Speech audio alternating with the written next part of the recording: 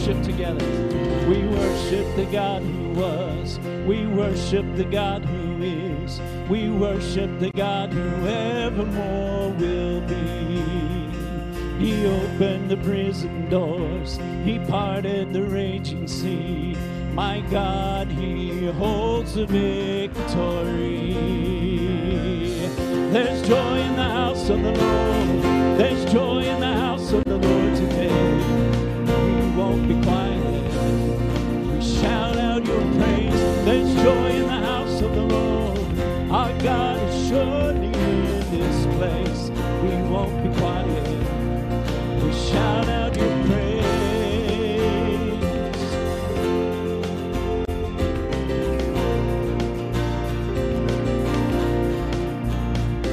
We sing to the God who heals. We sing to the God who saves. We sing to the God who always makes a way. 'Cause He hung up on that cross, then He rose up from that grave. My God still rolling stones away. There's joy in the house of the Lord. There's joy in the house of the Lord today. We won't be quiet. We shout out your praise. There's joy in the house of the Lord. Our God is surely in this place. We won't be quiet.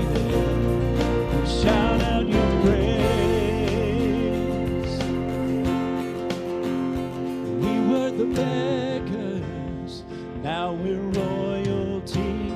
We were the prisoners, now we're running free.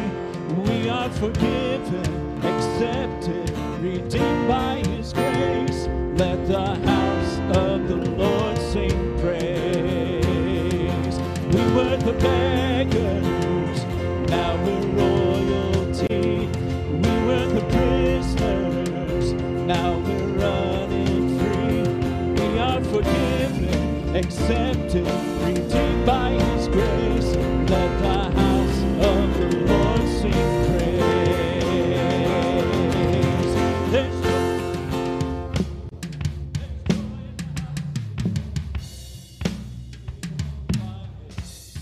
we shout out your praise. There's joy in the house of the Lord.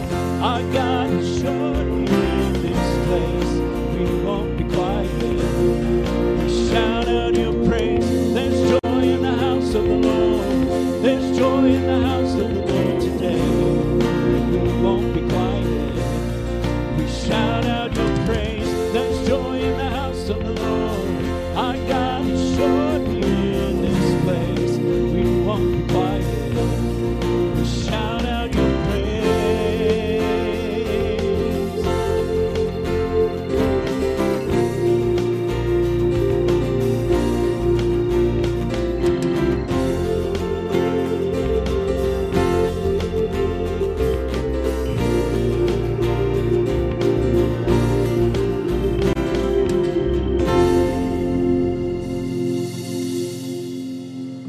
Amen. You may be seated. Well, good morning. Tell you what, can we mix it up? Can we just go to the Lord in prayer? Can we do that? Let's pray, and then we'll have announcements.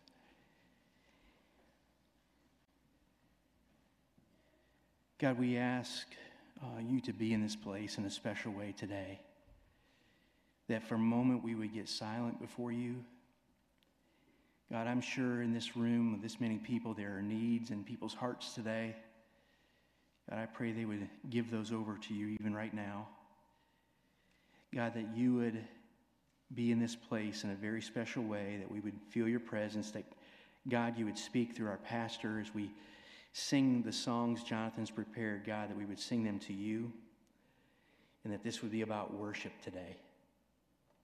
God, we do continue to pray for the Ford family this week and the funeral with Aaron's funeral. God, we thank you that the gospel went forward.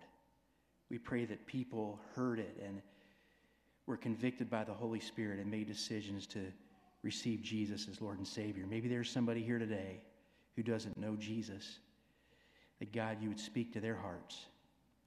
God, just be in this service in a special way, and we ask all this in Jesus' name, and all of God's people said, Amen. I want to welcome everyone to our service this morning. If you're a guest of ours, please take one of the care cards. They're located there in the pew rack just in front of you. If you would fill in your information on the back as a place where you can request information about our church, and we get those and try to get that information in your hands. And then also for all of us on the back of the care card is a place for prayer requests. We do get those. We want to hear from you, our church family, and we do pray for you. So take a moment to fill those in. As you leave today, there are giving boxes on either side of the double door as you leave. You can place it in those slots, and our ladies will make sure that gets to the right people. So thank you again for being here with us today. All of our students and teachers went back to school last week, and as a church, we've been challenged to pray for each one of them by name and to also get to know who they are. Those prayer booklets are available at the info desk. If you did not get one in the lobby, please stop by and get one. You can also adopt a student. We've added that to it. They've got cards back there, and that would be to take that card and pray for that student this entire year. And so we want to challenge you to go by and do that and get more information at the information desk in the lobby. Awana Open House is this Wednesday night at 6:30 in the core.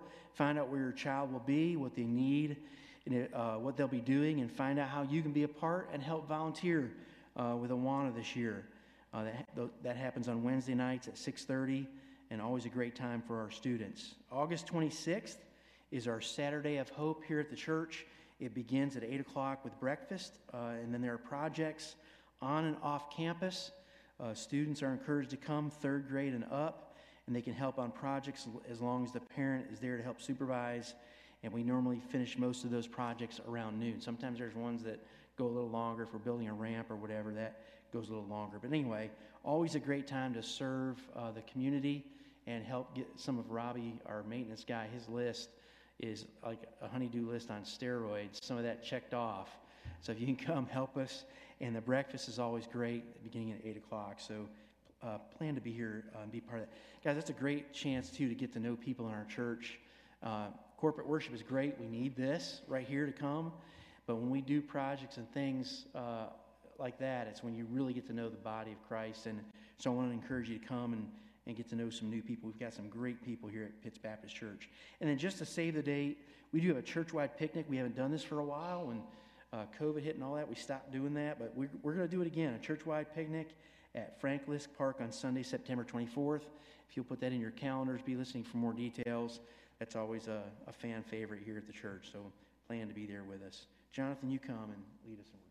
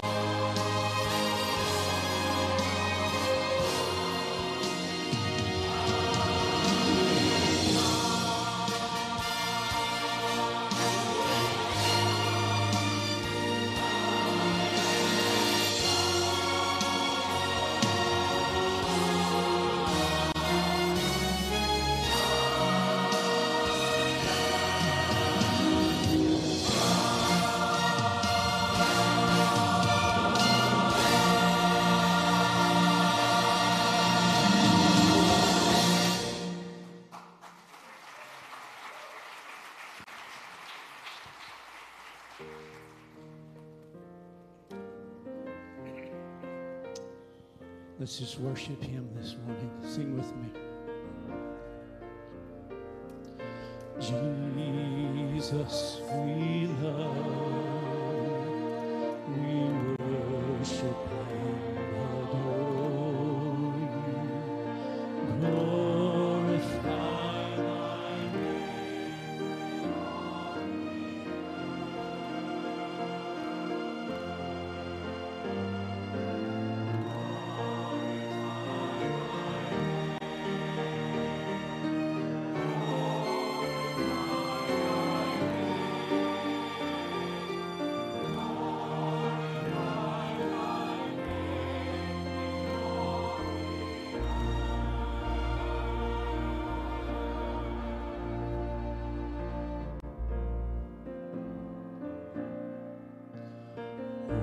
to see the dawn of the darkest day, Christ on the road to Calvary, tried by sinful men, torn and beaten then, nailed to a cross. This the power of the cross. Christ became sin for us. He took the blame, bore the wrath. We stand forgiven at the cross.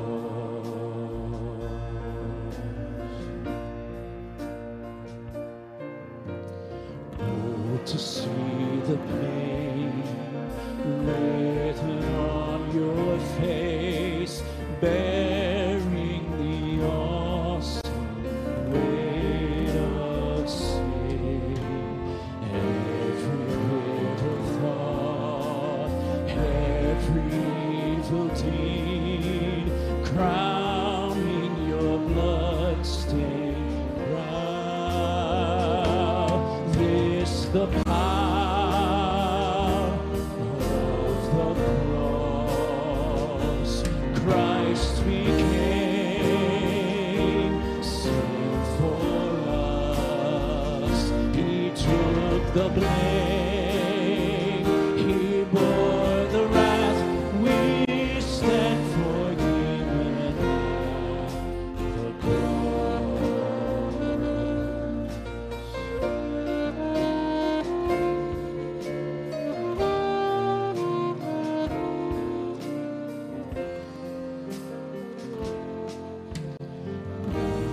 Daylight flees, now the ground beneath quakes as its maker bows his head.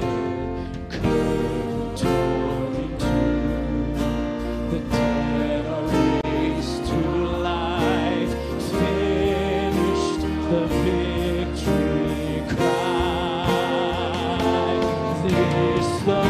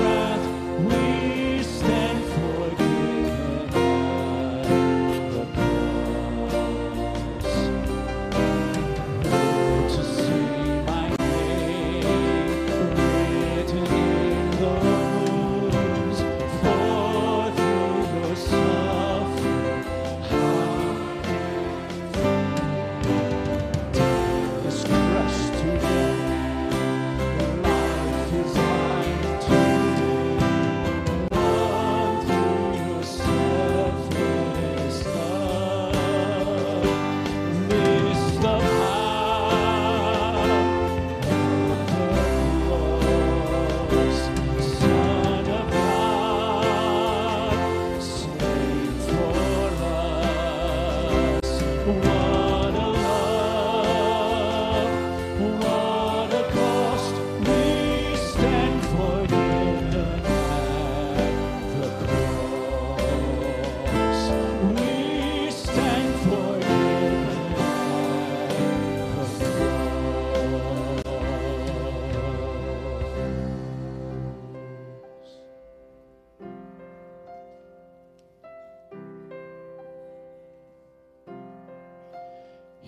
the heart of heaven beating. Jesus saves, Jesus saves, and the hush of mercy breathing. Jesus saves, Jesus saves. Hear the host of angels sing, glory to the newborn King, and the sounding joy repeating, Jesus saves. See the humblest hearts adore him, Jesus saves, Jesus saves, and the wisest bow before him, Jesus saves, Jesus saves. See the sky alive with praise, melting darkness in its blaze. There is light forever glowing, Jesus saves. He will live our sorrow sharing, Jesus saves, Jesus saves. He will die our burden bearing, Jesus saves, Jesus saves. It is done, we'll shout the cross, Christ has paid redemption's cost, while the empty tombs declaring, Jesus saves. Freedom's calling, chains are falling, hope is dawning, bright into the day is breaking, night is breaking, God is making all things new. Freedom's calling.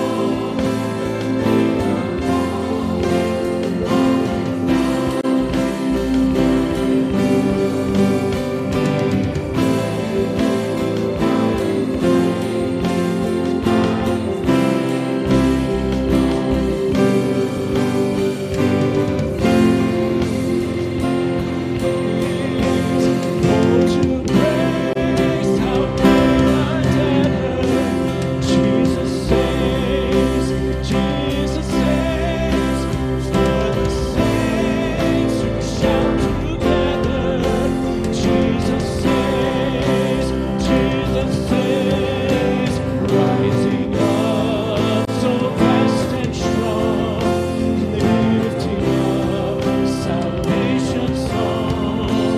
The redeemed will sing forever. Jesus saves.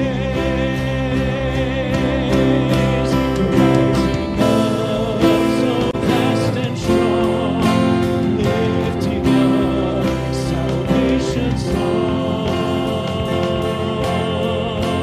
The redeemed will sing forever. Jesus saves.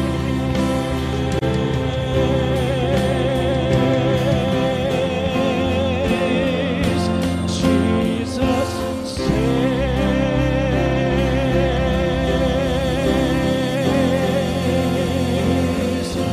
Jesus saves.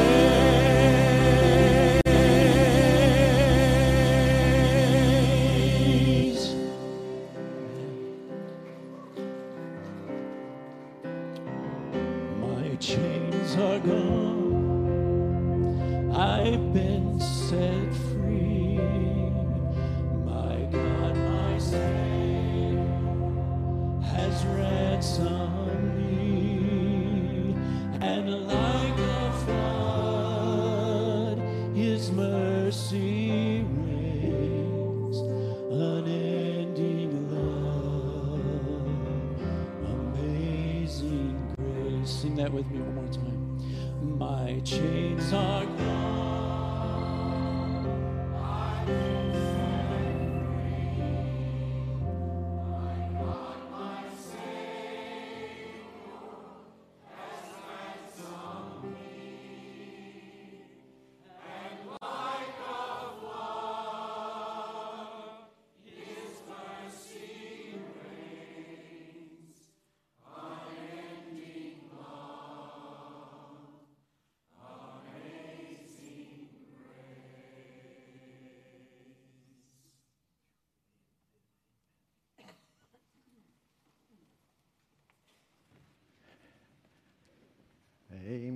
Good singing this morning. Take your Bibles out and turn with me to Mark chapter 15. Our series through the Gospel of Mark is marching along quickly, nearing the end now. In the final weeks of this series, looking today at the subject matter, the suffering and crucifixion of Jesus. The suffering and crucifixion of Jesus. As Kevin mentioned at the beginning, please continue to pray for the Ford family, also other families in our church that are going through hardships and illness during this time. And pray for the students as they've gone back to school and for the teachers and administrators. I'm going to invite you to stand with me for the reading of God's Word, please. Mark chapter 15, the suffering and crucifixion of Jesus. Mark writes, "And as soon as it was morning, the chief priest held a consultation with the elders and scribes and the whole council. And they bound Jesus and led him away and delivered him over to Pilate. And Pilate asked him, 'Are you the king of the Jews?' And he answered him, 'You have said so.' And the chief priest accused him of many things. And Pilate again asked him, 'Have you no answer to make? See how many charges they bring against you?' But Jesus made no further answer, so that Pilate was amazed. Now at the feast he used to release for them one prisoner for whom they asked. And among the rebels in prison who had committed murder in the insurrection, there was a man called Barabbas. And the crowd came up and began to ask Pilate to do as he usually did for them. And he answered them, saying, 'Do you want me to release for you the king of the Jews?' For he perceived that it was out of envy that the chief priest had delivered him up. But the chief priest stirred up the crowd to have him release for them Barabbas instead. And Pilate again said to them, 'Then what shall I do with the man you call the king of the Jews?' And they cried out again, 'Crucify him.' And Pilate said to them, 'Why? What evil has he done?' But they shouted all the more, 'Crucify him.' So Pilate, wishing to satisfy the crowd, released for them Barabbas, and having scourged Jesus, he delivered him to be crucified. And the soldiers led him away inside the palace, that is the governor's headquarters.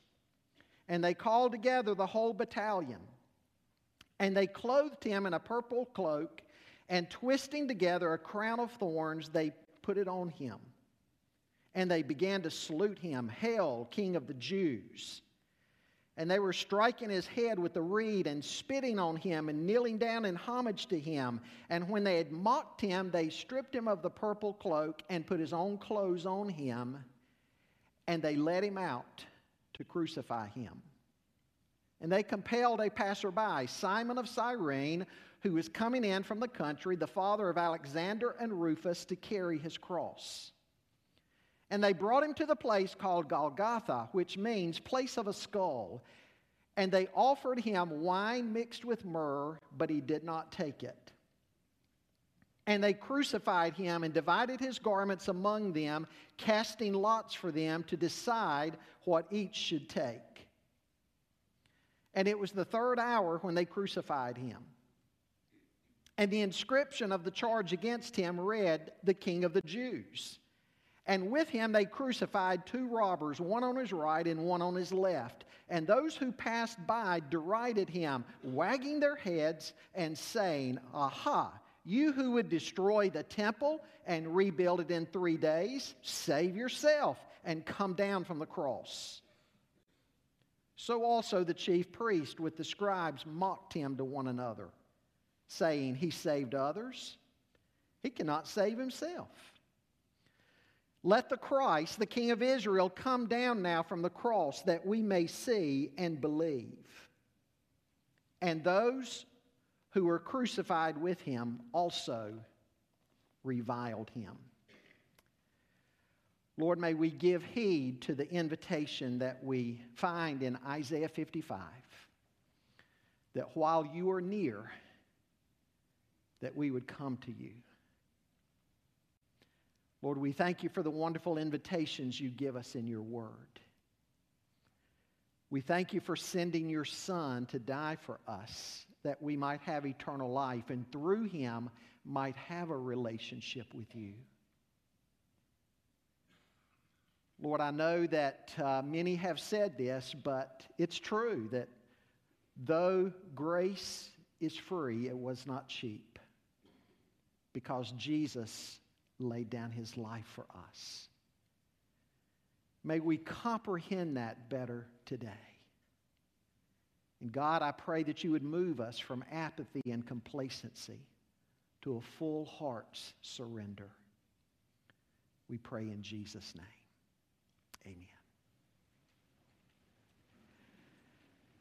Amen. You know, in John chapter 15, when Jesus was spending some last moments in the upper room with his disciples, he said, "Don't be surprised if the world hates you. Don't be surprised if the world persecutes you. Because you can know that the servant is not greater than the master.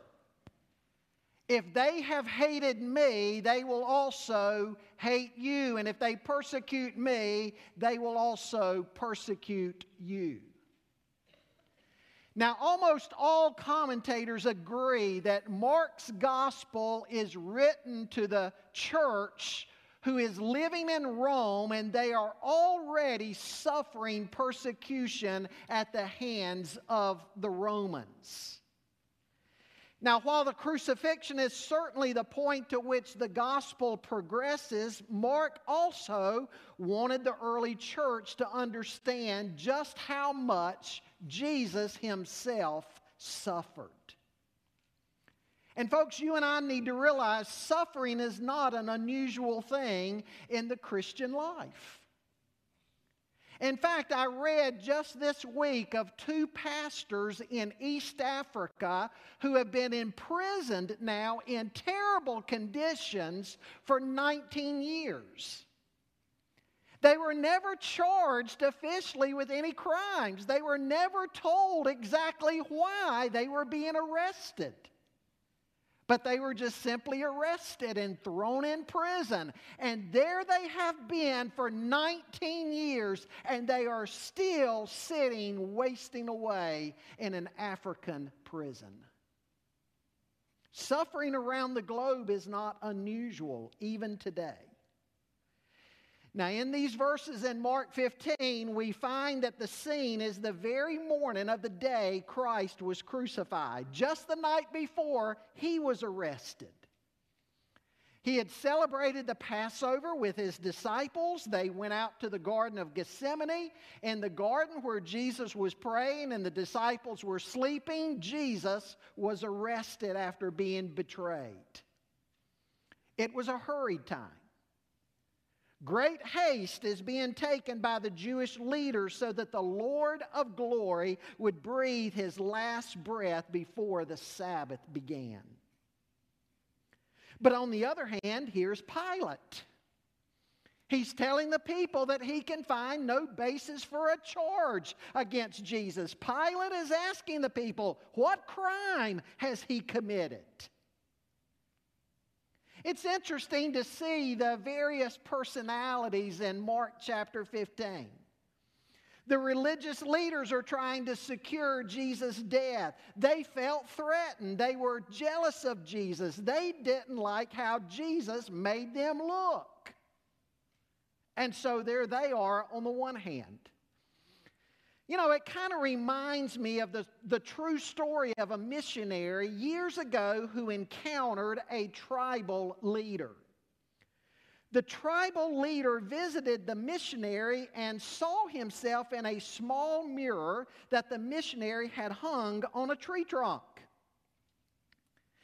The tribal leader had his face all painted up. And he looked into the mirror and saw himself, and he saw this hostile-looking face looking back at him. And he said to the missionary, "How in the world did you get that mean man inside of that tree?" Well, the missionary took the mirror off the tree and handed it to the tribal leader and said, "Sir, this is your face. Look." And the tribal leader wanted to buy the mirror, not wanting to sell the mirror. The tribal leader, though, kept insisting he wanted the mirror. And the missionary finally decided he would probably end up compromising his missionary work if he didn't just let the tribal leader have the mirror. And so he gave it to him, and the tribal leader insisted he was going to give him something for it, which he did.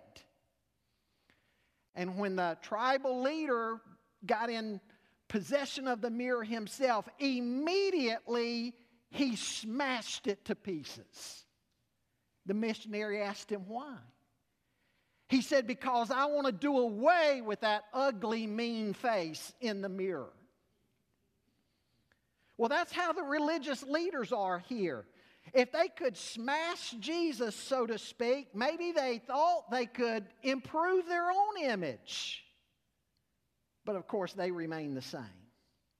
So there they are on the one hand, and here's Pilate on the other hand. He's a confused little sad pawn in a scenario that's much bigger than himself, and he doesn't even understand what's happening. And then there's Jesus, silent, suffering, submissive to the Father's plan. His life is in God's hands. And he's accomplishing the purpose for which he came. Now, other gospel writers point out that at the crowd's insistence, Pilate had Jesus flogged, believing if he did that and that alone, that would satisfy the bloodthirsty crowd. Mark just sort of briefly mentions it there in verse 15. The soldiers had put a crown of thorn upon Jesus' head. They'd stripped him of his clothes. They had begun to mock him. And again, Pilate says, "What crime has this man done?" You know, there's several things in the passage I want us to look at this morning. The suffering of Jesus on the one hand, then the shout of the crowd, and then the shame of a coward. Focus again with me for a moment on the suffering of Jesus. Look at verse 1. It says, "As soon as it was morning, the chief priest held a consultation with the elders and scribes and the whole council, and they bound Jesus and led him away and delivered him over to Pilate." In verse 3, it says the chief priest accused him of many things. Then you look down at verse 14. Pilate said to them, "Why? What evil has he done?" But they shouted all the more, "Crucify him." And so Pilate, wishing to satisfy the crowd, released for them Barabbas, and having scourged Jesus, he delivered him to be crucified. And then beginning there in verse 16, it says the soldiers led him away inside the palace. And this is where they began all these scenes of mocking Jesus. You know, Isaiah the prophet had said centuries before, writing of the suffering servant, the Messiah, when he came in his first advent. Isaiah said of Jesus, "He was despised and forsaken of men, a man of sorrows and acquainted with grief, and like one from whom men hid their face." He was despised, and we did not esteem him. Surely our griefs he himself bore, and our sorrows he carried. Yet we ourselves esteemed him stricken, smitten of God, and afflicted. But he was pierced through for our transgressions. He was crushed for our iniquities. The chastening for our well-being fell upon him, and by his scourging we are healed.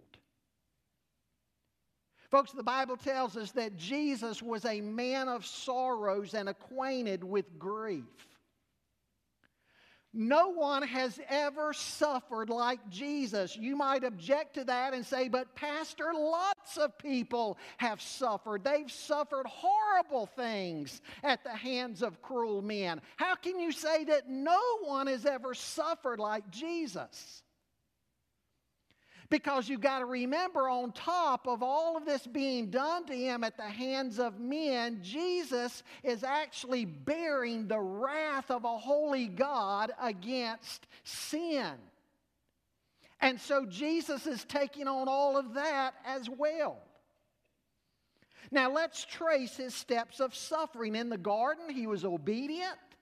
And yet there in the garden, he was betrayed. He had been hunted down like an animal. And Judas led the authorities there. And Judas betrayed him with a kiss.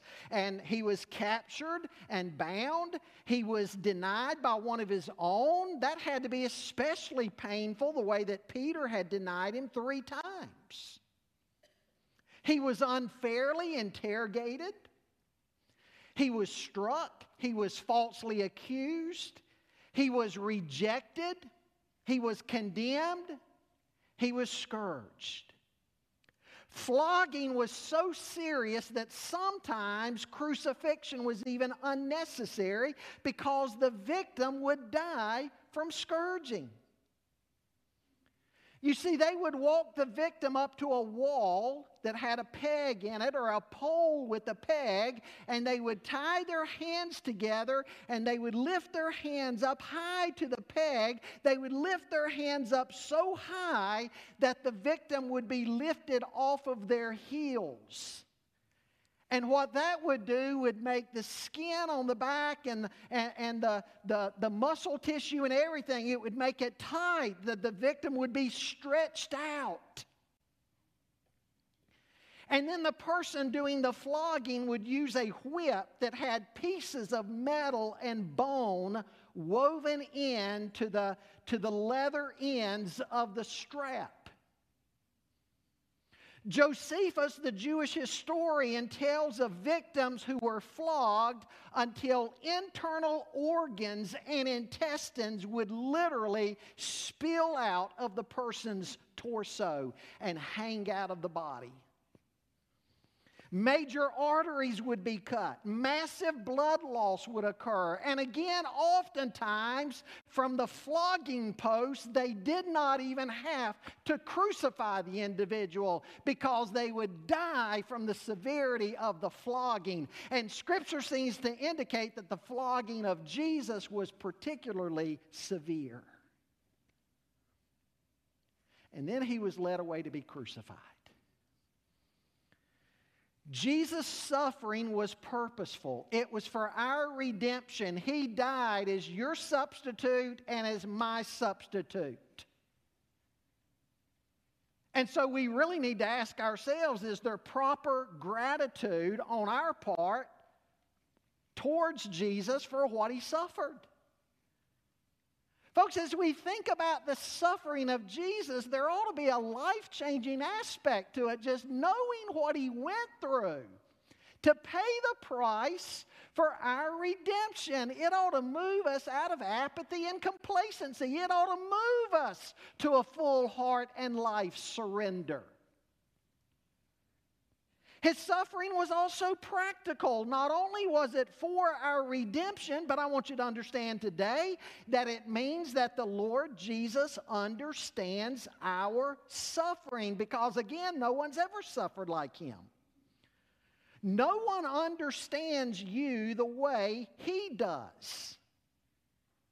You may be going through some terrible hardship in your life right now. And I can assure you, Jesus knows all about it. He can identify with it. He is our sympathetic high priest.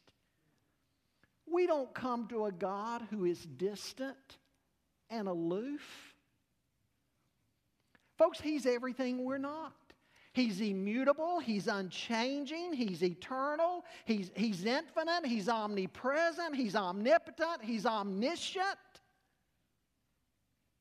Yes, he's transcendent, he's other than us, but while he's transcendent, he's also immanent, he's near to us.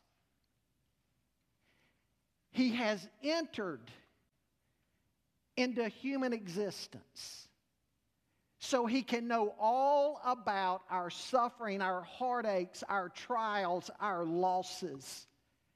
He knows all about it. He's experienced it. And He's with us. He's near. And this ought to prompt us to constantly go before the Lord in prayer. 1 Peter 5:7 says we can cast all of our care upon Him, for He cares for us. You can cast all your care upon Him today because He cares for you. And you can put your own name in that blank. You can go before Him in your weakness, in your loss, in your suffering, in your trials and hardships because He's been there. He's suffered.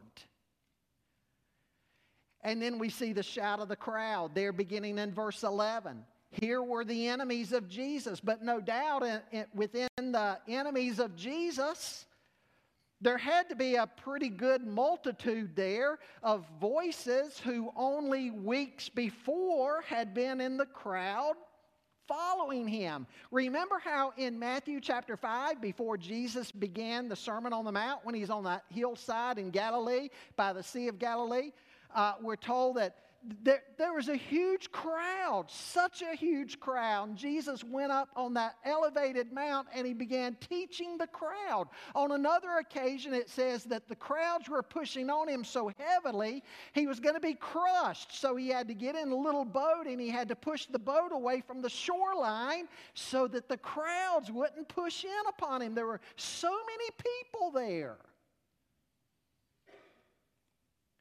Some of those people had to be in this crowd of enemies now. And they're angry. Why in the world are they angry? Because Jesus hasn't carried out their expectations. He hasn't done everything the way they thought the Messiah was supposed to do. They thought the Messiah was going to come in and immediately relieve them of the Roman yoke of oppression over them. And when He didn't act the way they expected, they joined in with the religious leaders who were jealous of Jesus, and they all decide together to have Him crucified. Because again, they just wanted this immediate relief from the Romans. But folks, Jesus didn't come to just give us a Band-Aid of immediate relief. He came to give us eternal relief, eternal life. He came to address a bigger problem. If they could have only understood that, He'll come again and rule. And even now the Bible says He's at the right hand of the Father and He's reigning and ruling. But it wasn't His purpose in His first advent to come and immediately set up some reign there on David's throne in Jerusalem. He came to address a bigger problem than our outer circumstances. He came to address the need of our heart, our lives, to be reconciled to God, because our sin has created a great gulf between us and God. He came to address that. That had to be taken care of first. Are you angry at God for some reason maybe, or disappointed at God? Maybe you're like some of these folks here. Jesus hasn't done something in your life on your timetable the way you wanted it done, or maybe He hadn't done anything at all the way you would have written the script. Maybe you feel like He's allowed something in your life that just seems so unfair. And from a human vantage point, it may be unfair. You may be disappointed with God. Maybe God didn't reach in and just fix something and turn something right around. And I want to assure you, He cares about all those circumstances. He cares. He cares what was going on with the people of this day. But again, He's got bigger purposes in our lives that had to be taken care of first. The folks in the crowd didn't need to let the immediate blind them from the bigger purpose of what God was doing. God may have a bigger purpose in your suffering too. So here they are shouting, they're angry, they're yelling, they're angry at the very one who came to save them. You know, there's a song that says, "No one ever cared for me like Jesus." And that's true, isn't it? But now they don't seem to care. They don't care what's happening to Jesus here. We live in a world that doesn't care. Some years ago, 11 bystanders watched a young woman being raped on the streets of New York City. No one stepped in to help her. Reporters got a hold of it and asked one of them later, "Why didn't anybody step in to help her?" And he answered, "Because we didn't know her." We see every day the coldness in the world, and we see how cruel people can be. No doubt you remember again some years ago when a couple of guys in Texas went on trial for dragging a man to death behind their pickup truck simply because they didn't like the color of his skin. Folks, we live in a cruel world. Look at the cruel things they did to Jesus. If anybody didn't deserve this kind of treatment, it was Jesus who didn't deserve this. And yet here they are doing all this to him. Jesus had done nothing but good for people. They'd lowered a man down through the roof on one occasion on his mat, and Jesus healed him. On another occasion, the parents with the little girl, Jesus got there and they said, "It's too late, she's dead." Jesus said, "She's not dead, she's only asleep." They laughed at him. He had everybody put out of the room other than her parents. And he said, "Little girl, I say to you, arise." And she arose. He healed lepers that lived a hopeless existence. Jesus had done so many wonderful things for people. And just look here at what they're doing to him. But I want to say to you, amidst all the disappointed shouts at the Savior and amongst all the angry shouts at him that they were hearing, Jesus was steadfast and true about accomplishing that bigger reason for which he had come. Don't you know it would have been so easy for him to call on the angels and just to say, "I'm not going to do this." But he endured all this because he cares. He went to the cross. Many of you have done the study before in the past, Experiencing God by Henry Blackaby. Remember, Henry Blackaby tells the story in that course about their daughter Carrie. When she was a young lady, she had terrible cancer. And he was beginning to ask why. And finally, one day, he was just so impressed that he shouldn't ask that. He said, "Father, don't ever let me question your love for us again. Help me to see the backdrop of the cross. When I see my circumstances and my daughter's circumstances, help me to see the cross as the backdrop to it all. Don't ever let me question your love for us again." We need to see that. This crowd needed to see that. They needed to see the bigger purposes that Jesus was up to. Of course, they could. We're able to because we look back on this.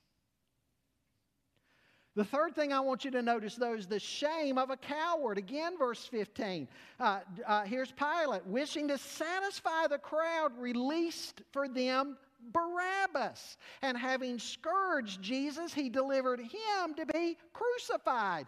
Folks, what a pitiful little character Pilate is. Here's a man just tossed to and fro by the opinions of the day. Doesn't seem to really have any convictions of his own. He wasn't willing to do the right thing. He wasn't even willing to give Jesus a fair interview. He was a friend of the world. James reminds us in James chapter 4, if you're a friend of the world, you're an enemy of God. Paul said the same thing in the book of Philippians. For many walk, of whom I've told you often, and now tell you even weeping, that they are enemies of the cross of Christ, whose end is destruction, whose God is their belly or their appetites, and whose glory is in their shame, who set their minds on earthly things. That's what Pilate is doing. Pilate is setting his mind on earthly things. Pilate didn't care about the people, really. He certainly didn't care about Jesus. Really, all Pilate cared about was himself. Pilate is doing all of this to look good in the eyes of the people, again, not just because he's supporting them, but because he wants their support. He doesn't want to offend the multitudes and the religious leaders. The first record of Pilate in office comes from the autumn of AD 26. He was preparing to visit Jerusalem for his first time. He sent troops ahead of him who entered Jerusalem at night carrying large banners with the image of the Roman emperor on the banners. The Jews forbade all such images. And all previous procurators had respected the Jews' wishes in this. But Pilate, there at the beginning of his rule over the Jews, he wanted to rub their noses in Roman rule and show them, or try to show them, what a tough guy he was going to be. A large number of Jews went to Caesarea in protest and surrounded Pilate's headquarters. For 5 days, they demanded of him that the banners be removed. On day 6, Pilate decided to meet with them finally, but it was a trick. He surrounded them with his troops, threatening to kill him. The crowd simply bore their necks to him and said, "Go ahead. This is a hill we're willing to die on," rather than compromise our convictions about graven images. In embarrassment, Pilate had his troops back down. He made blunders like this all the time with the Jews, to the point that Emperor Tiberius reprimanded him. And finally, in AD 36, Pilate was simply removed from office and replaced. According to the 4th century church historian Eusebius, after Pilate was removed from office, his life spiraled downhill so much to the point that he finally took his own life. So Pilate wasn't concerned about the Jews. And he certainly didn't care about Jesus. He could have cared less. He's just trying to prop himself up. He's not concerned with fairness. He's not concerned with justice.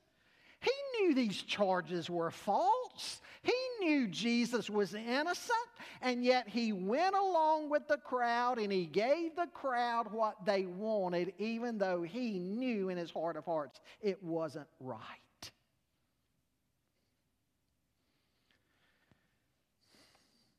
Have you given God a fair shake in your life? Don't laugh at Pilate if you're the same way.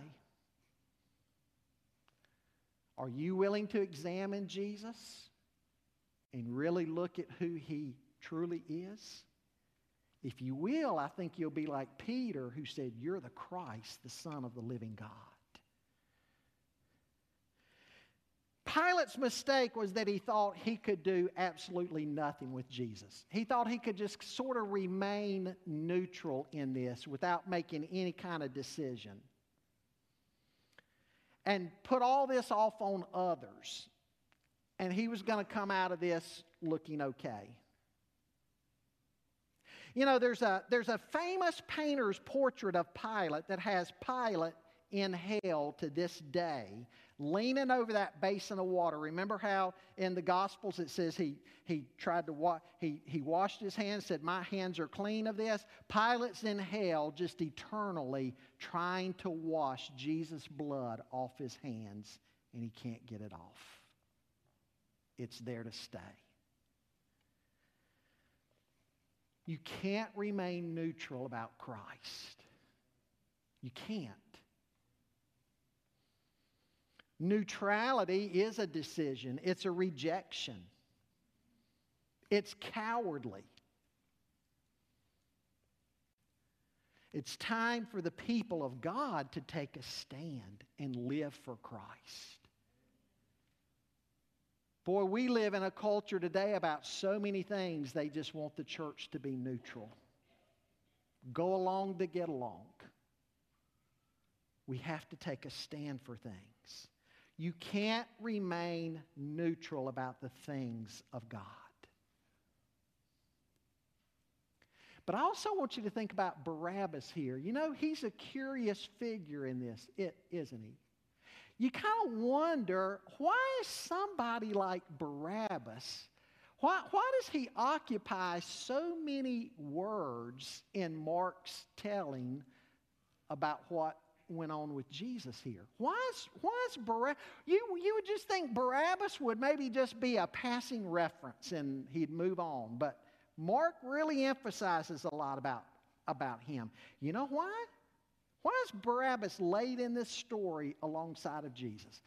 Because I think Barabbas is a picture of us. He's a picture of the gospel. The innocent one takes the punishment, the guilty one goes free. That's what's going on here.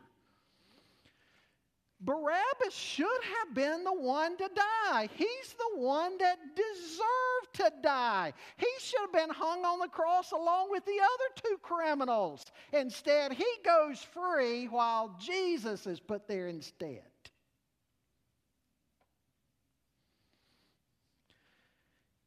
Folks, and the truth of the matter is, Barabbas deserved this.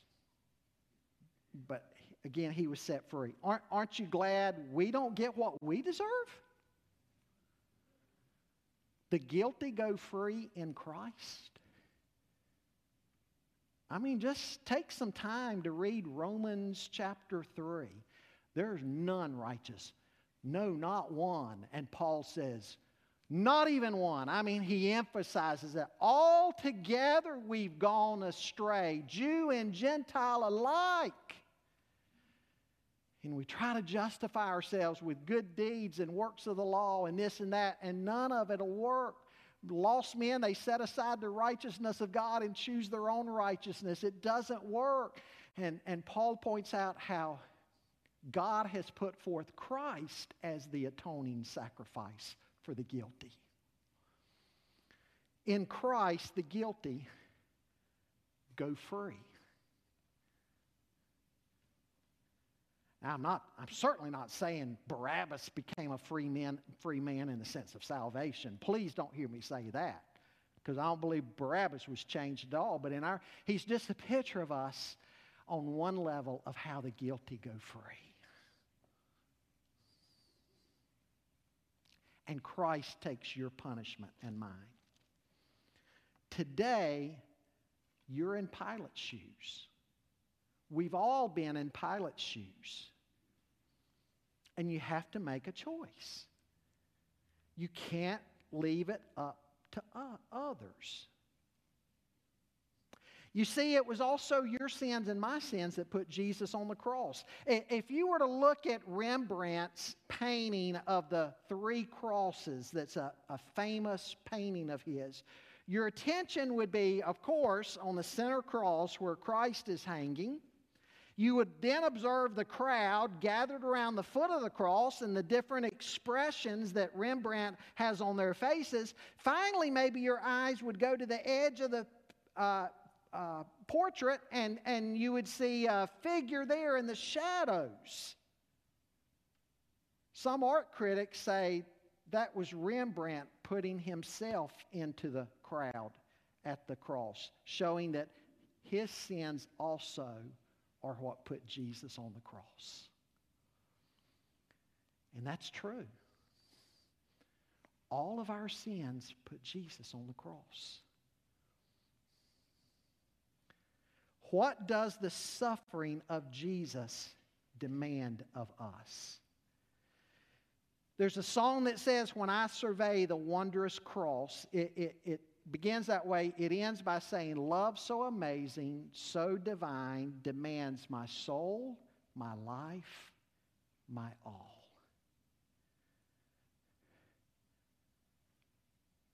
Lesson number 1, word of application for us today. You can't remain neutral when it comes to Christ. Secondly, maybe you need to focus in on the shouts of the crowd. Again, they're angry. Jesus didn't do what they expected. Maybe today I'm talking to somebody who's disappointed with God. Maybe you're even angry at God. God hasn't acted in your life the way you think He should. He's allowed something in your life you don't think He should have allowed. Why you? You're asking, why me, God? And we need to understand His ways are higher than our ways. Instead of bitterness, we need to ask, God, what is it you're trying to say to me through this, and what do you want me to do in response to this? Folks, we serve a sovereign God. God knows what your circumstances are, and He has a purpose in them. So lesson number 2, beware of disappointment with God when He doesn't act like you think He should. Finally, how long has it been since you took a long, honest look at the suffering of the Savior? He suffered incredibly for us. What's your response? Lesson 3, the sacrifice of Jesus for our sins surely deserves a life of surrender to Him.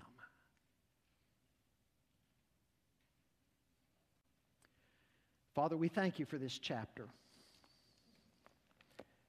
Again, if we were writing this story, I doubt we would ever have the Savior suffering. We wouldn't have Him being crucified. We wouldn't have Him being mocked. So oftentimes, we don't even think this way.